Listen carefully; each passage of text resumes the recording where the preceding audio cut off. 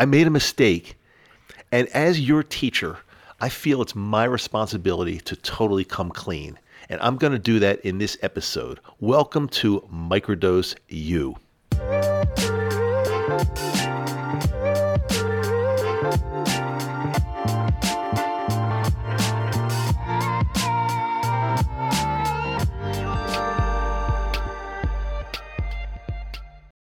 Hey everybody, welcome back.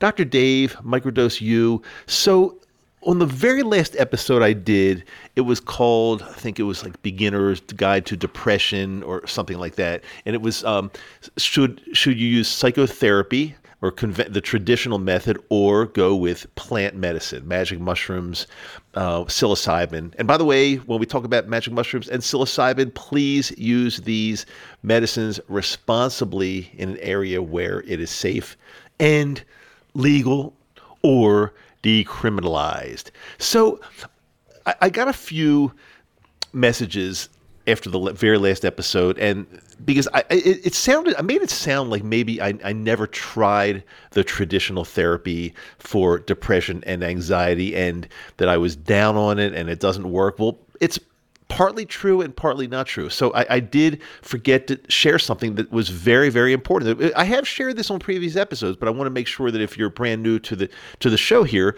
that you understand. I did go the traditional route for a little while. I did. I mean, when I moved to Salt Lake City and my anxiety and then I didn't realize I even had depression back then, but when I moved here, I sought out a really good psychiatrist, a psychotherapist, a psychiatrist, and I went in for appointments with him, and I shared with him exactly what was going on with me as far as my anxiety and some sort of depression for sure, and PTSD. And so what he did, I mean, we did talk therapy, and the talk therapy pretty much consisted of, I'm going to go ahead and put you on some medication. I mean, there wasn't like a tremendous amount of like true deep talk therapy there. And maybe psychiatrists don't do that so much as a psychologist or some other type of mental health professional. Psychiatrists are there to prescribe. So that's what they do. So he started me off, he put me on a beta blocker, and I'm going to say a hater blocker, because this was one of the worst medications I've ever been on. And the idea behind the beta blocker is that it's supposed to slow you down, slow that sympathetic nervous system down, and become more of have the parasympathetic take over more. And it did that. And so, but what it did, it slowed my heart rate down, which is already slow because I'm an athlete. So my heart rate is slow already. And so it started to slow this down even more. And it just threw me into like a horrible funk. And it was really, really bad. I mean, I could hardly exercise because my heart rate was I couldn't get my heart rate up because of this beta blocker.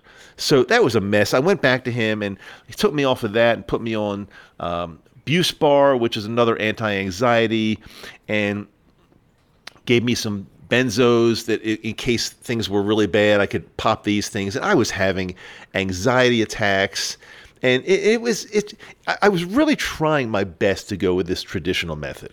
I was trying my best. I mean, pharmaceuticals, going to a psychiatrist, talking about things. What could be better than that, right?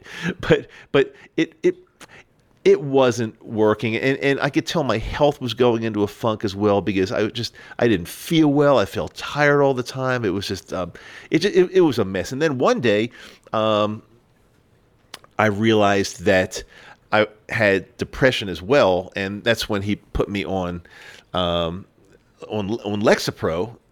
I think I started at 10 or 15 milligrams or something like that, but then it went all the way up to 20 milligrams. And Lexapro, I'm not going to disrespect that, because out of all the pharmaceuticals he put me on, I did have the most success with Lexapro. And it was, I'd say, working reasonably well. I mean, I had days that I still didn't feel great, and then I had to pop a benzo, and that's not the way, come on, it's not the way anybody wants to live. Like, I couldn't see living like that for the rest of my life. And then there was an episode where my blood pressure, probably due to some of the earlier meds he had put me on. The timeline might not be right because this might have been early, a little before the Lexapro, but it landed me in the emergency room one night. One night I woke up at 3 a.m. and I felt my heart pounding and something just felt weird.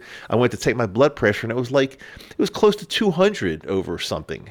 And that's really, really scary and not safe. And I had my wife drive me to the emergency room. So yeah, I did give all of this a try.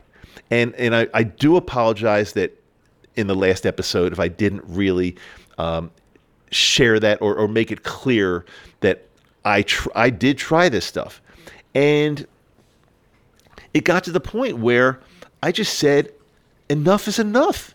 I can't live the rest of my life on Lexapro and popping a benzo every once in a while if I need to, and not knowing how I'm going to feel when I wake up in the morning, and life is unpredictable and my health is still felt like it was declining. No, I had to take the bull by the horn and figure out something kind of on my own. And with all of my research, and I took my time, I did not rush into this, but with my research and taking my time, I really zeroed in on magic mushrooms because I felt like, okay, this could be my saving grace. If I'm going to turn my health around, both mentally and physically, I want to try this. And then the rest is history. I tried the magic mushrooms without really knowing anything about them. Yeah, I did my research, but I was not experienced, but I just dove in and I had to do it. And very, very soon thereafter, very soon, I started feeling like a new person. Now, it was not an overnight fix. And like I said in my last show, and by the way, just go back and listen to the last show if you haven't listened to it yet. But like I said in my last show, as good as I was feeling and the progress that I was making, I would say it did take close to 2 years before I really, like, truly figured things out and feeling like I should be feeling every single day. And that's the present. That's right now. I was microdosing magic mushrooms for 2 years, and they not only gave me clarity, but they pointed me in the direction of some things that I really needed to do for my health to feel better. And I've shared a bunch of these things with you. I don't have to repeat them from the last episode. I don't want to make every episode the same.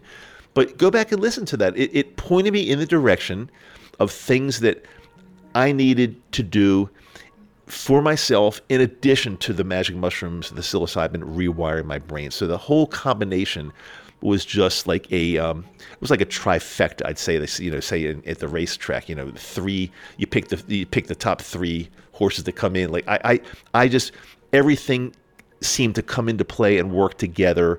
And right now, as I'm recording this, I'm taking a hiatus from magic mushrooms. I'm not doing them right now because I feel like they've done their work and they've pointed me in that great direction. And I will use them as needed, and maybe even for more spiritual reasons.